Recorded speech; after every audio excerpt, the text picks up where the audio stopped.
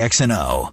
Now, today's biggest stories from the BMW of Des Moines Sports Desk. This is an X's and O's update on Des Moines Sports Station, 1460 KXNO.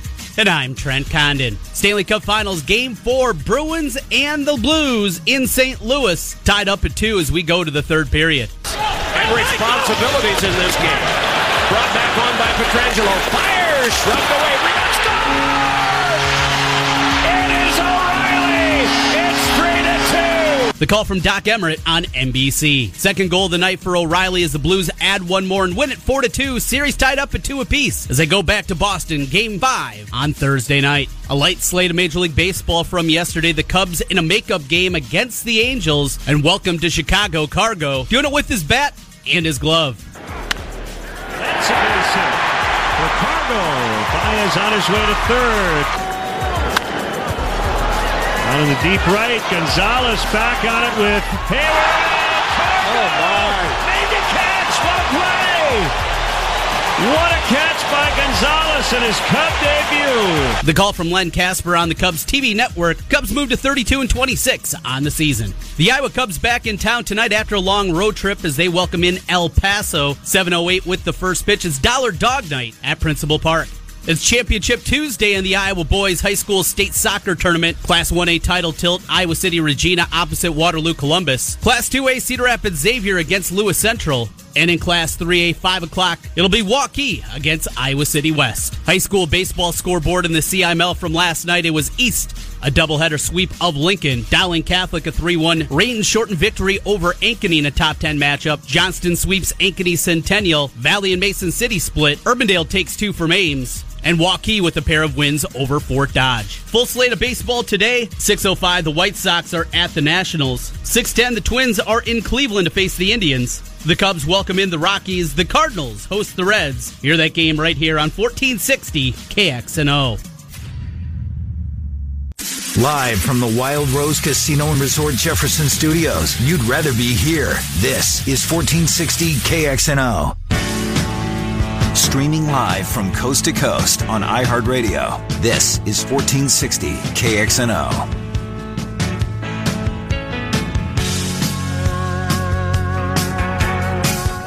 All right, welcome back. Miller and Condon, Des Moines Sports Station, 1460 KXNO. Final hour of the program. Zubin Mehenti coming up in about, 15 minutes or thereabouts. Lots of ground to cover with you. The press conference in Chicago is underway as Jim Delaney's replacement. It's official. The leak was accurate. Kevin Warren, the chief operating officer for the Minnesota Vikings, will be the next commissioner of the Big Ten. Good for them, kind of going off the beaten path. That was not a name that had been tossed around, at least that I saw anywhere. But certainly look, he's got his resume is glowing at the very least. Right, he's got huge shoes to fill. Yes, he does. Delaney was terrific. What will be his top memory? What when people, television, BTN? Yes. He was first. He was. He got out in front of the posse and something people didn't think was going to work out very well. No, it's terrific. He's done a really good job, and again, huge shoes to fill. As well, we'll see if Kevin Warren's up to it. You know where I want to go with you because it's near and dear to both of our hearts, and that's sports wagering. Yes, Illinois passed yesterday. Now they are not going to make available Illinois college teams on there. They're not going to be able to bet on any college team in the state of Illinois at all. So Illini, Northwestern, Loyola, done. All of them. Cross them off Football, the list. basketball, they will not be on the list. So I guess it got me to thinking is, if you have to, you can clearly be able to cross the border here into Iowa. What bordering state that is not going to have sports is going to have the biggest caravan of people from that residents of that state coming into our state because they have to fire. Because they have to get their wager down. I think the answer is relatively easy. So the surrounding states. Well, you have Minnesota to the north. Mm-hmm. Wisconsin. Kind of to the north. They are to the north. Northeast. Northeast, yep. Illinois. And they're not too far from Clinton. No. Illinois, you're going to be able to bet sports. Dubuque. Just not Dubuque is close too. Yeah, but you can't bet There's no. Is there a casino there? Yes. Yeah, there is. Right. Yeah. Yes, there is. Yep. Good call. So that'll be Wisconsin for them. Dubuque will go for Wisconsin. You got Quad Cities for Illinois. Also, you got Dubuque also there, right in the corner. Missouri to the south, and then Nebraska the west. Well, I believe the answer would be in terms of total bets wagered from somebody. It'd have to be Nebraska. It's because of the proximity to Council Bluffs. Yeah.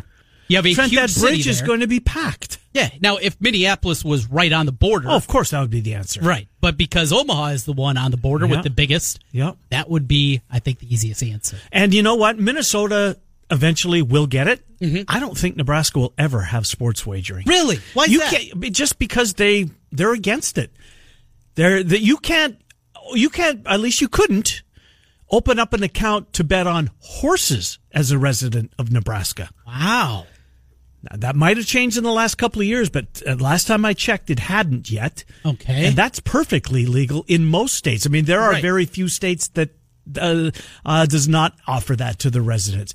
Nebraska will be last. The church is very powerful over there. The anti-gaming folks are well organized. I just don't think that they will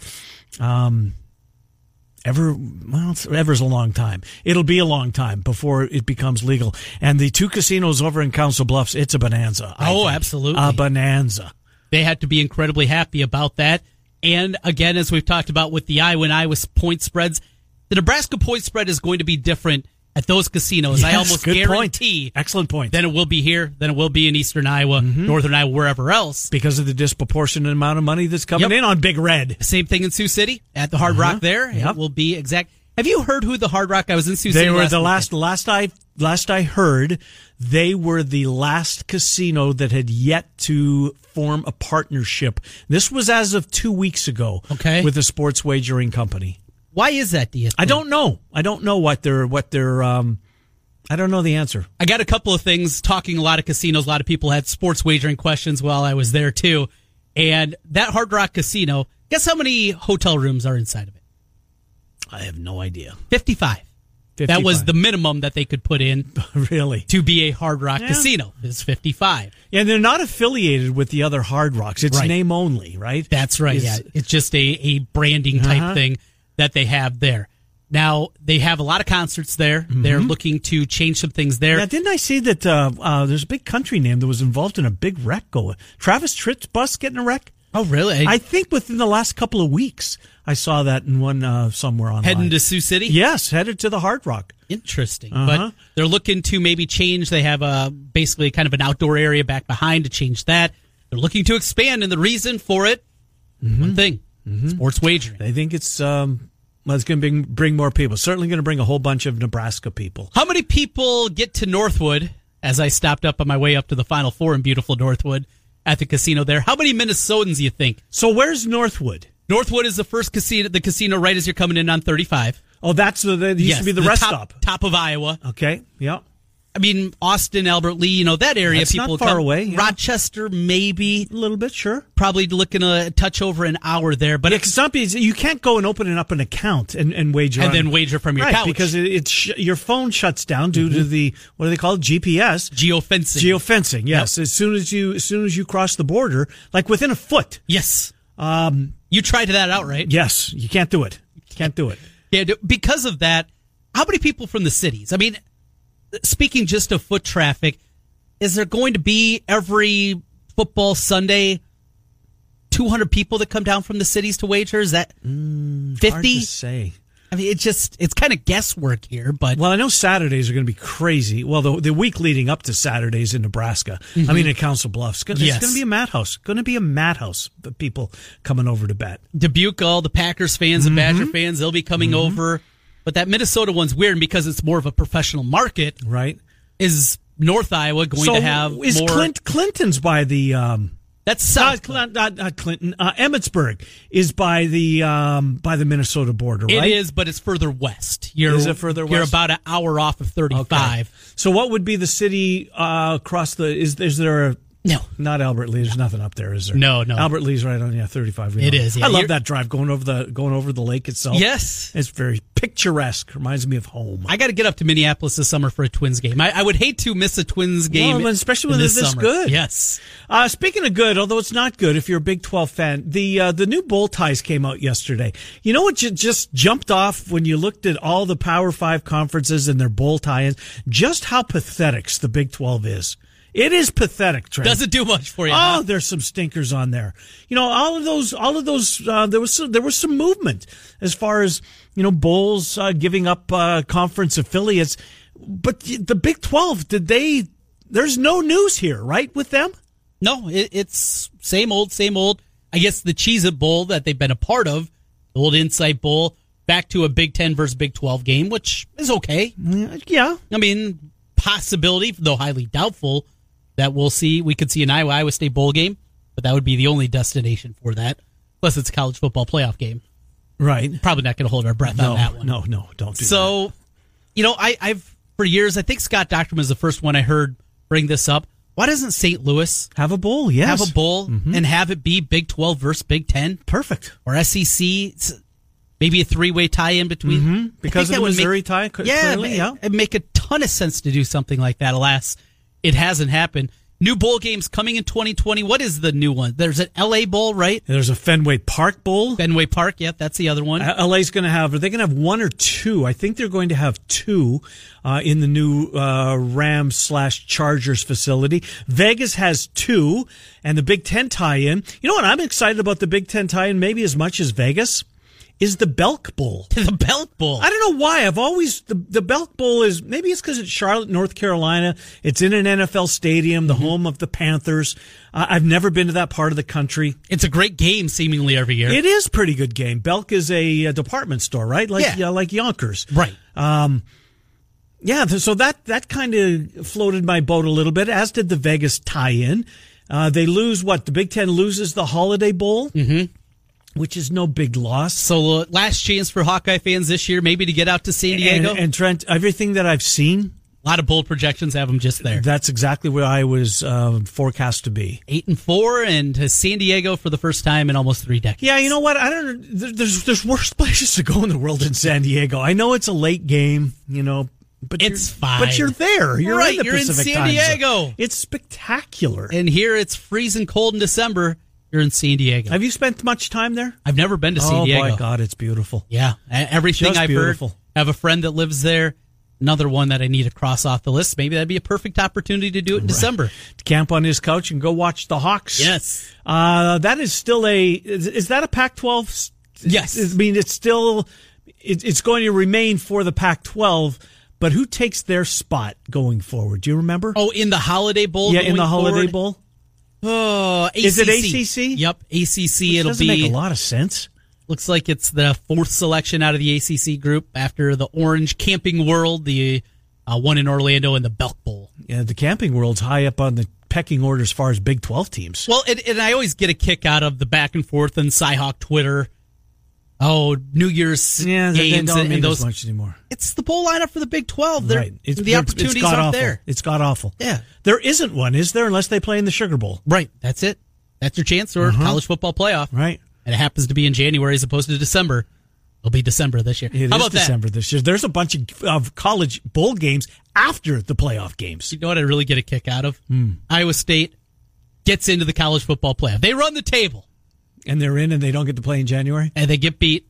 They still haven't played in a January bowl game, Cyclone fan. Sorry. Oh, yeah. You know somebody be holding that over their head. Oh, it's part of the rivalry. It right? is. All right, we'll take a timeout. Zuba Mahente joins the program next. Yeah, the tie-ins for the Big 12. Oh, stinkers. Alamo Bowl's probably the prime destination. It's listed number 2. It is Alamo Camping World Texas Bowl. Yuck. Liberty. Yuck. Cheez-It. Armed Forces. Is that in Washington? Is that the game they play in Washington? I was thinking either that or Dallas. I'm not sure. They play it somewhere in the country, though. It's not the International Bowl in Toronto like they used to have. Yeah, and that's gone now, right? Yeah, that's gone. Zuma Mahente joins the program next. Miller and Condon, Des Moines Sports Station, 1460. 1460 KXNO. 24-hour sports anywhere in the world on iHeartRadio. This is 1460 KXNO.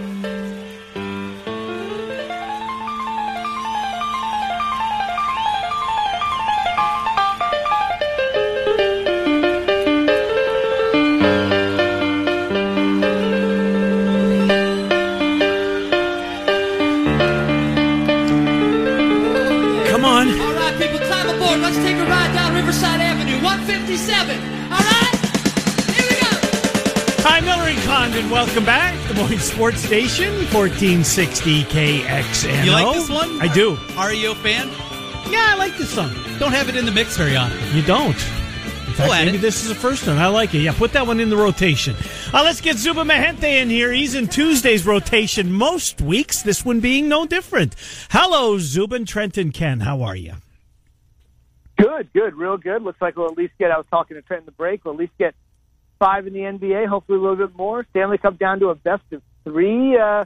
Pretty good time of year, no doubt. Yeah, indeed. Who'd have thought the Raptors would win it in 5? Anyways, let's... well, that's not what you guys were talking about. We'll get to that in a second, Zoom. I want to get your take on Kevin Warren, who, as we speak, is being introduced as Jim Delaney's successor, the next commissioner of the Big Ten. There were a number of names that were thrown out when Delaney, back in, early March, late February, announced that he's going to be stepping down. Kevin Warren's name was not one of them, but boy, oh boy, looking at his resume, Zubin, what an accomplished individual. Huge shoes to fill, but Kevin Warren looks as though he's up to the part. We shall see. Yeah, I think this is one of the tougher ones to replace because this is a guy in Delaney that I got to give him a ton of credit. You know, he was a hardliner for a really long time, and he stuck to his guns, which I think a lot of us can appreciate. But at the same token, he's an old school guy. He's an old guy and an old school guy. But he was able to evolve a lot quicker than a lot of his younger contemporaries. I think he's been much quicker to the punch than, say, Larry Scott, who's been heavily criticized by a lot of his fans in the Pac-12. He's a younger guy that came in with a lot of gusto, and Delaney just sort of rode the course. BTN wasn't first, but it was the first major one, the Mountain West Conference. Right, good point. Small television network when I lived out there in Denver called the Mountain. And it appealed to the geographic footprint of the Mountain West Conference, which was a good idea, but obviously it was never going to resonate because you don't have the undergraduate enrollment at those Mountain West schools that you do at some of the big-tier institutions in the Big Ten, like Penn State, especially Ohio State's undergraduate enrollment. So I got to say, yeah, I'm sure this guy will be in good shape. He's obviously accomplished, like you said, but I think the work that Delaney did to set up BTN, to make sure the league was going to be there, to scream when the last 3 Big Ten conference champions have not made the college football playoff. I think he was a very appropriate dose, Ken, in my opinion, of old school, but realizing if we don't embrace the new school, we're going to get left behind. So like I said, his successor is going to be set up for success, and there'll be a few challenges for him too, because I would imagine the BTN money moving forward won't be what it used to be, because obviously the way that we're all consuming content now. So that'll be a big challenge. And we'll have to see if there's any super conference realignment. Those are things down the line. But I think anybody that succeeds this guy has to give this guy a hearty handshake to say, you've really put me in a great position to succeed. The one concern with the continued changing evolution of television, college sports, the money that is being funneled in is he doesn't have that kind of background. Incredibly accomplished, as Ken mentioned. He's been involved in a lot of different things, and as the chief financial officer for an NFL team, I don't think that's going to be a big deal. But he hasn't been at the negotiating table with Fox and ESPN, and as things evolve, as things change, as more and more becomes digital and goes online, it's going to be a different world. I guess that would be maybe the one hang-up with him is he just doesn't have that same kind of background. Yeah, I mean, I think the big thing there, I would say, is after a while, though, in my opinion, Trent, once you realize how lucrative of a product you have, I think you quickly gain the advantage and kind of know where you're going. I think what's really interesting is if you continue to look at it, how much there's a perception here that the right fees bubble is going to burst. But I'm on the other side. At this particular point, I think the more competitors you bring into the table, like so for the next round of negotiations, let's just say it's your usual ABC, ESPN, Fox, CBS for the SEC, Notre Dame on NBC, but they've generally stayed out of the fray on anything else. But if Amazon really wants to be serious about it, if Facebook wants to be serious about it, if Google wants to be serious on it, to try to get in, whether it's in the streaming space or Apple wants to get in on it, to me, that's just going to drive the price up. So when I hear things about the rights bubble bursting, I think to myself, the next round of negotiations are actually going to have more competition. And the majority of those companies I mentioned seem to almost have a bottomless pit of money. Google, Facebook, Amazon, even though I know Facebook's entangled in some legal wranglings at this moment. So I tend to think if you're in a position like him, you look at it and say, yeah, it's a brave new world out there, and do we want to be the first network that goes more streaming, more phone than TV? Where do we want to be in 5 years, 10 years? What's technology going to look like in 5 or 10 years? I don't think he knows. I don't think anybody knows. But I do think you're going to have more negotiations at the table, more suitors interested, and therefore maybe you go from a position of relative inexperience, I don't really know about negotiating TV deals from his perspective, and say, hey, this is like any negotiation. We used to have 3 people at the table, and now we've got double or more than double that, and everybody's going to try to outbid each other because this is really lucrative and it's DVR-proof and all the things you hear about live sports. So my guess is by the time that this comes around for the renegotiation, there's going to be even more suitors, and I think that's going to help him curb his inexperience by essentially saying, you know, I might not be as savvy and as experienced. I'll have a lot of great people around me. Obviously, this is a multi-platform thing with many people involved, but he'll also be in a position where my guess is he'll be able to even do better than Delaney because somebody's going to be out willing to do somebody else when it comes to finally cutting that check. So I think he's going to be okay because I think the next go around, there's going to be more suitors, which probably means more money for the Big Ten. Zubin, let's switch to the NBA. It's a fascinating series so far. It's tied up at 1 apiece. I think the Raptors and their fan base going to look back at Sunday night and think, you know what, they what might have been had only gone game 2 gone their way. And they certainly had many open looks and just couldn't finish.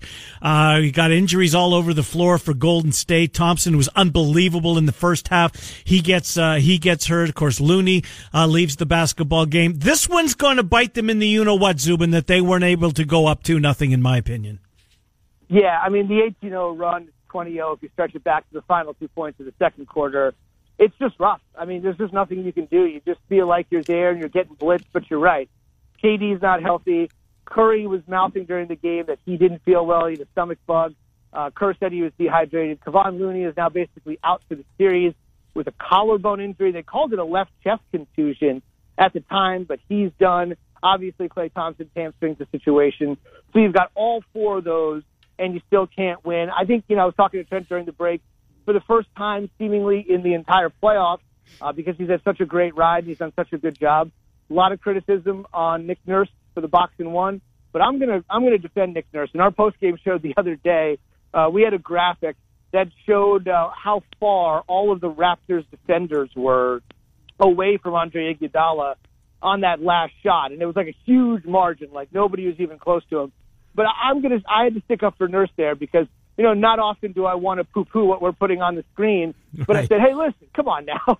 I mean, the final seconds of that game and the sequence in which everybody's talking about, Steph Curry was double-teamed, which is what everybody would do if Steph Curry had the ball in that situation. Steph Curry was double-teamed, and Klay Thompson was out of the game. So in that particular stance, I mean, I think he did exactly what most people would do, whether they're coaches or fans, or if you just gave somebody a scenario. Double team the best shooter on earth.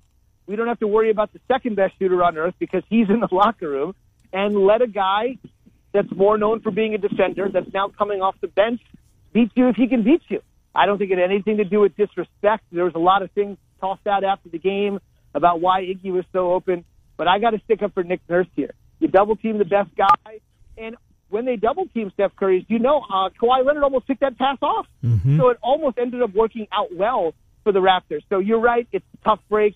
That big blitz at the start of the second half looked like it couldn't have been overcome, and there the Raptors were in the final minute with a legit chance to try to get right back into the game. But I was really disappointed with the way the people were going after Nick Nurse because I felt he did it right. He double-teamed the guy, tried to make sure he didn't take the shot, which happened. He almost forced him into a turnover. And then, somebody beats you with an open shot with 5.9 to go. It's a tough way to lose. but I don't think the Raptors' late-game execution was as bad as people say it was. Who was it? Wilbon? Was it Legler? Who do we got to yell at here? Let's get the Iowans after him. Nick Nurse, that decision to go to the box and one completely shut the Warriors down. They got back into the game, and I would argue if they were better offensively during the last 4 minutes, Toronto steals that game. Could have, and yes. It was the decision to go to the box and one with 8 minutes left that led to that completing shutting Steph Curry down. So who was it? I'm going after him. Yeah, I mean, I'm with you. I mean, Trent, I would say that, if I'm not mistaken, the Iggy basket, the Iggy three, that was like their first point. Not even field goal. That was like their first points in the last 5 or so-ish minutes of the game. Yeah. So I think it definitely worked. I think a lot of people, I'm not saying this is right or wrong, I think a lot of people think that sort of defense, because it's so rarely seen in the NBA and is more likely to be seen at like a weekend rec league with your kids, that's why it was criticized so heavily. Because honestly, even guys like LeBron weren't drawing boxes in one. Even guys like Michael weren't drawing a box in one. Now, granted, the game was a little more physical back then. He just threw Michael to the ground or whatever it was back in the 80s or 90s. But I think some people were just so horrified and appalled to see a box and one being used on the biggest stage in the NBA. But to your point, Trent, I thought it worked. It was another example of people sort of getting all over Nick Nurse where I don't think it was warranted. So I just think it was one of the rare sightings on the most competitive stage in hoops where you see like such an elementary defense, which you teach kids when they're 10 or 11 years old. Let's put somebody on the best player and let's just space out the rest of the court. It's just something you don't see in the NBA. And I think he got kind of, vilified for it. But again, I don't think Nick Nurse did a terrible job at all. I mean, I just think there are certain things that, you have to give credit to Steve Kerr for. When he started DeMarcus Cousins in place of Jordan Bell and Cousins had a double-double. Draymond Green was 1 assist short of his 4th straight triple-double in the NBA playoffs. And there's nothing you can do about that. And, Cousins is in an interesting spot. I mean, he's got a star-crossed, injury-crossed career. I don't think anybody is going to be willing to give him a long-term deal knowing his injury history. But if he continues to play well here during the finals, I think somebody might give him a 1-year prove-it deal, the way Golden State gave him a 1-year prove-it deal. And who knows, if Kevin Durant leaves and Boogie Cousins continues to play well and he's the reason they win these NBA finals, maybe he's back with Golden State. Now, that's one thing nobody thought would happen. He got a 1-year, $5 million deal. He'll take it. He'll get healthy. He came back 45 days after a torn quad, which is way quicker than most people would come back from an injury like that. So maybe this is setting up for Boogie Cousins to stay in Golden State, which I think was something that really nobody thought was possible when he signed the deal early. Steve Kerr wanted to get 20 minutes from him on Sunday night. Ended up playing 28, and as you mentioned, he had the double-double. But I'm here, Zubin. I honestly believe Draymond Green has been the MVP of this series so far for Golden State. You talked about the double-doubles, going back into the last round. In Game 1, he had the triple-double, had a triple-double, was a rebound away from duplicating that in Game 2. And his defense it's been unbelievable. You saw when he was switched over to take Siakam out of the game. That's exactly what he did. I think Draymond Green's been the most important Warrior on the floor these first 2 games. I would agree. Clay scored the first 8 points on Sunday night. He scored 11 of the first 13. I think he finished at 25 before the injury. But when you watch the game, Draymond, almost the box score doesn't do him justice. Not that a triple-double needs to be validated. But from the jump, he's just always involved on Sunday. He's bringing the ball up. He's beating the Raptors down the court for an easy 2 going end to end. He's picking up huge rebounds. And I think he's an unsung guy because if you look at it and say, when everybody's coming up for a max deal, Curry's one of the few superstars on this team that's actually signed beyond next season, but obviously he's getting his money and he obviously deserves it. He's changed the way basketball is played. Kevin Durant's going to get his money somewhere. Klay Thompson's up this summer. He'll get his money somewhere. And there have just been a train of thought that if you take a look at the Warriors' Big Four, and I'm going to put Draymond here in the Big Four with KD, Curry, Steph, and Draymond, the first 3 are going to get paid or have gotten paid. And there's this school of thought that Draymond Green is going to be the odd man out. Like, he will not get paid. He won't get max money. His body breaks down a little bit easier than those other guys. He's not going to be a max player for them. But I just think he is perfect for them. He fills every void. He's a great intangible player. And, Peter Guber and Joe Lacob, the guys that own the Warriors, have basically said, we don't want to do what a lot of other super teams have done. We don't want to stand here while Phil Jackson, Scottie Pippen, and Michael Jordan, Jerry Krause break apart and say, well, it was good while it lasted. we want to keep this thing going as long as possible. And they have basically said, we will pay everyone to stay here if everyone wants to stay, and we will go wildly over the luxury tax. Lacob famously a few years ago publicly boasted, and he did not make a lot of friends saying this, that the Warriors in the New York Times, he said, were light years ahead of the rest of the NBA. And that was taken as a very hubris, arrogant statement, but it's actually been proven to be pretty accurate. So it's one of those things where will Draymond get that money? That's to your point, Ken. He's been the most effective guy on both ends of the floor, but it still remains to be seen whether they will reward him the way they will presumably reward those other three guys. If I'm a betting man, I would say Draymond would not get the money, even though I think he's just a perfect, unique fit for this team. And I don't think Draymond is in it for a hometown discount anymore. I think he's proven his worth, and I think he's ready for max money. And it'll be a really interesting staring contest to see if he gets it. Now, that would be after next season, not this season, after next season. Can he do it again? Can the Warriors do it again? What's he going to look like with another year on his body? I don't know. But I think that'll be the ultimate staring contest. Will they give Dre the money? The other guy's pretty simple call. We'll see what happens with Draymond Green.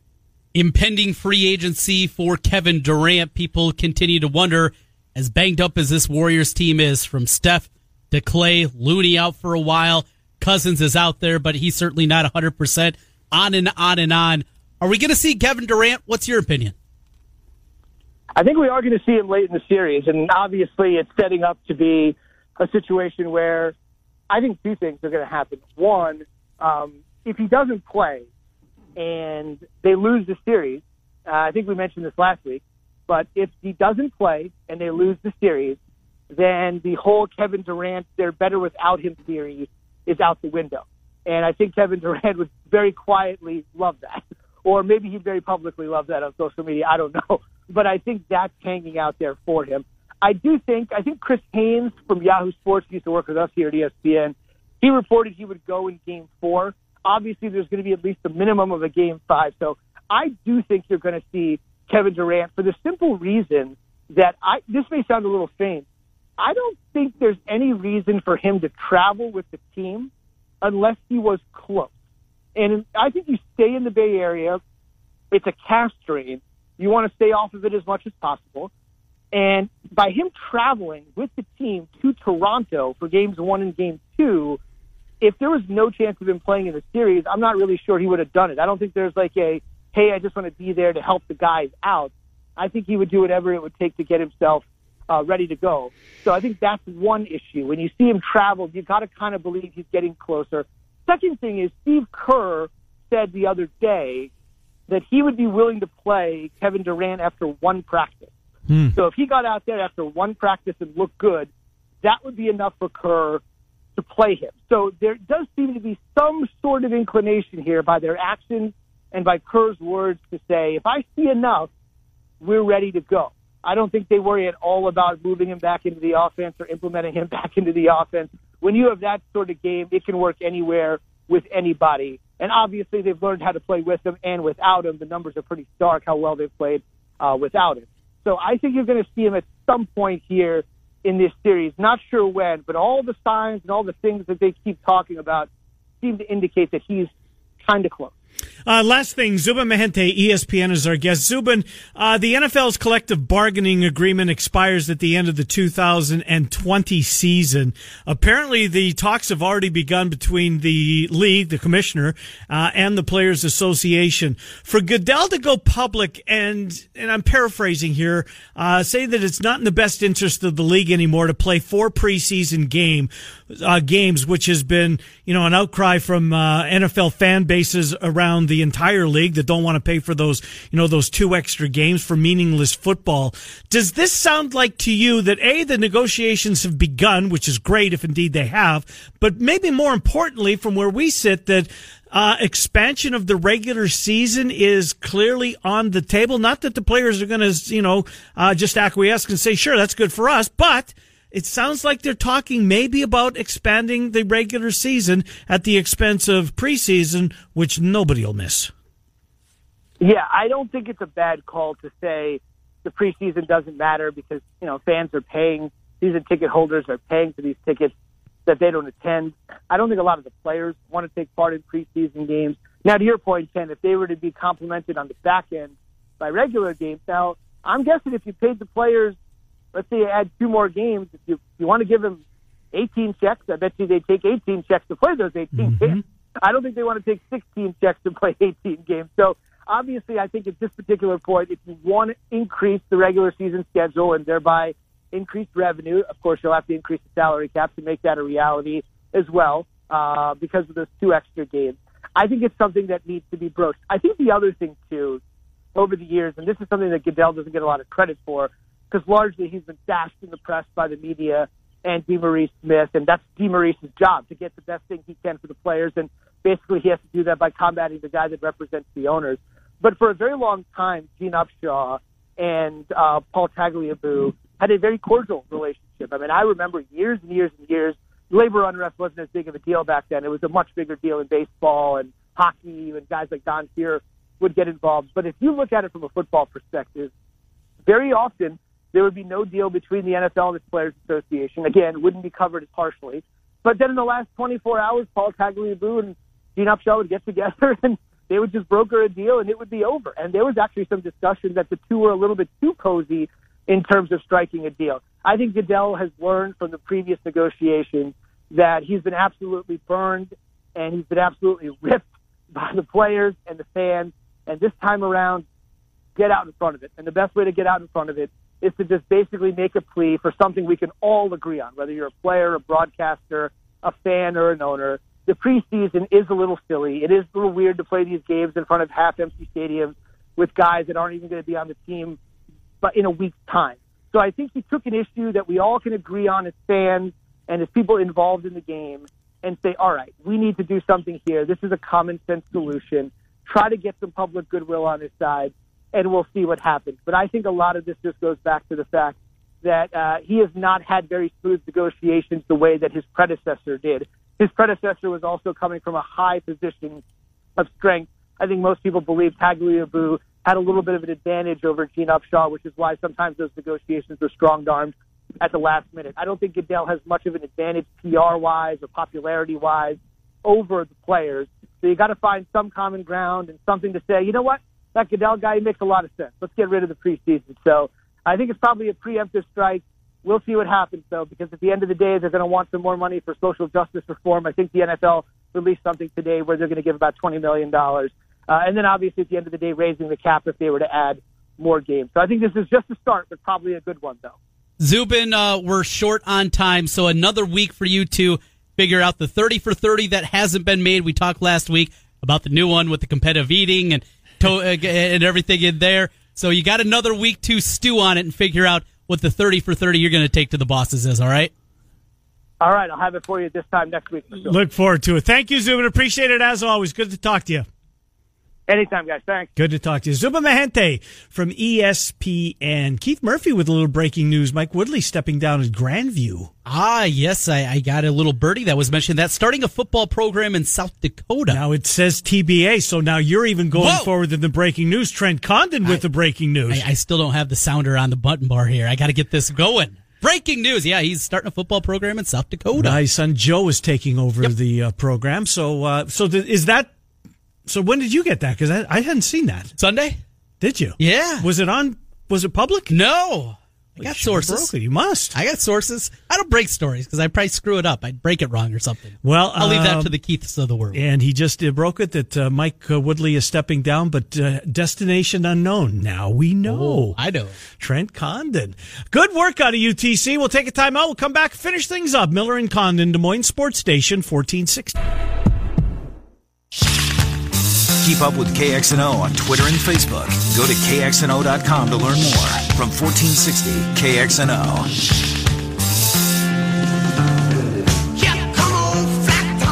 All right, welcome back, Miller and Condon, Des Moines Sports Station, 1460 KXNO.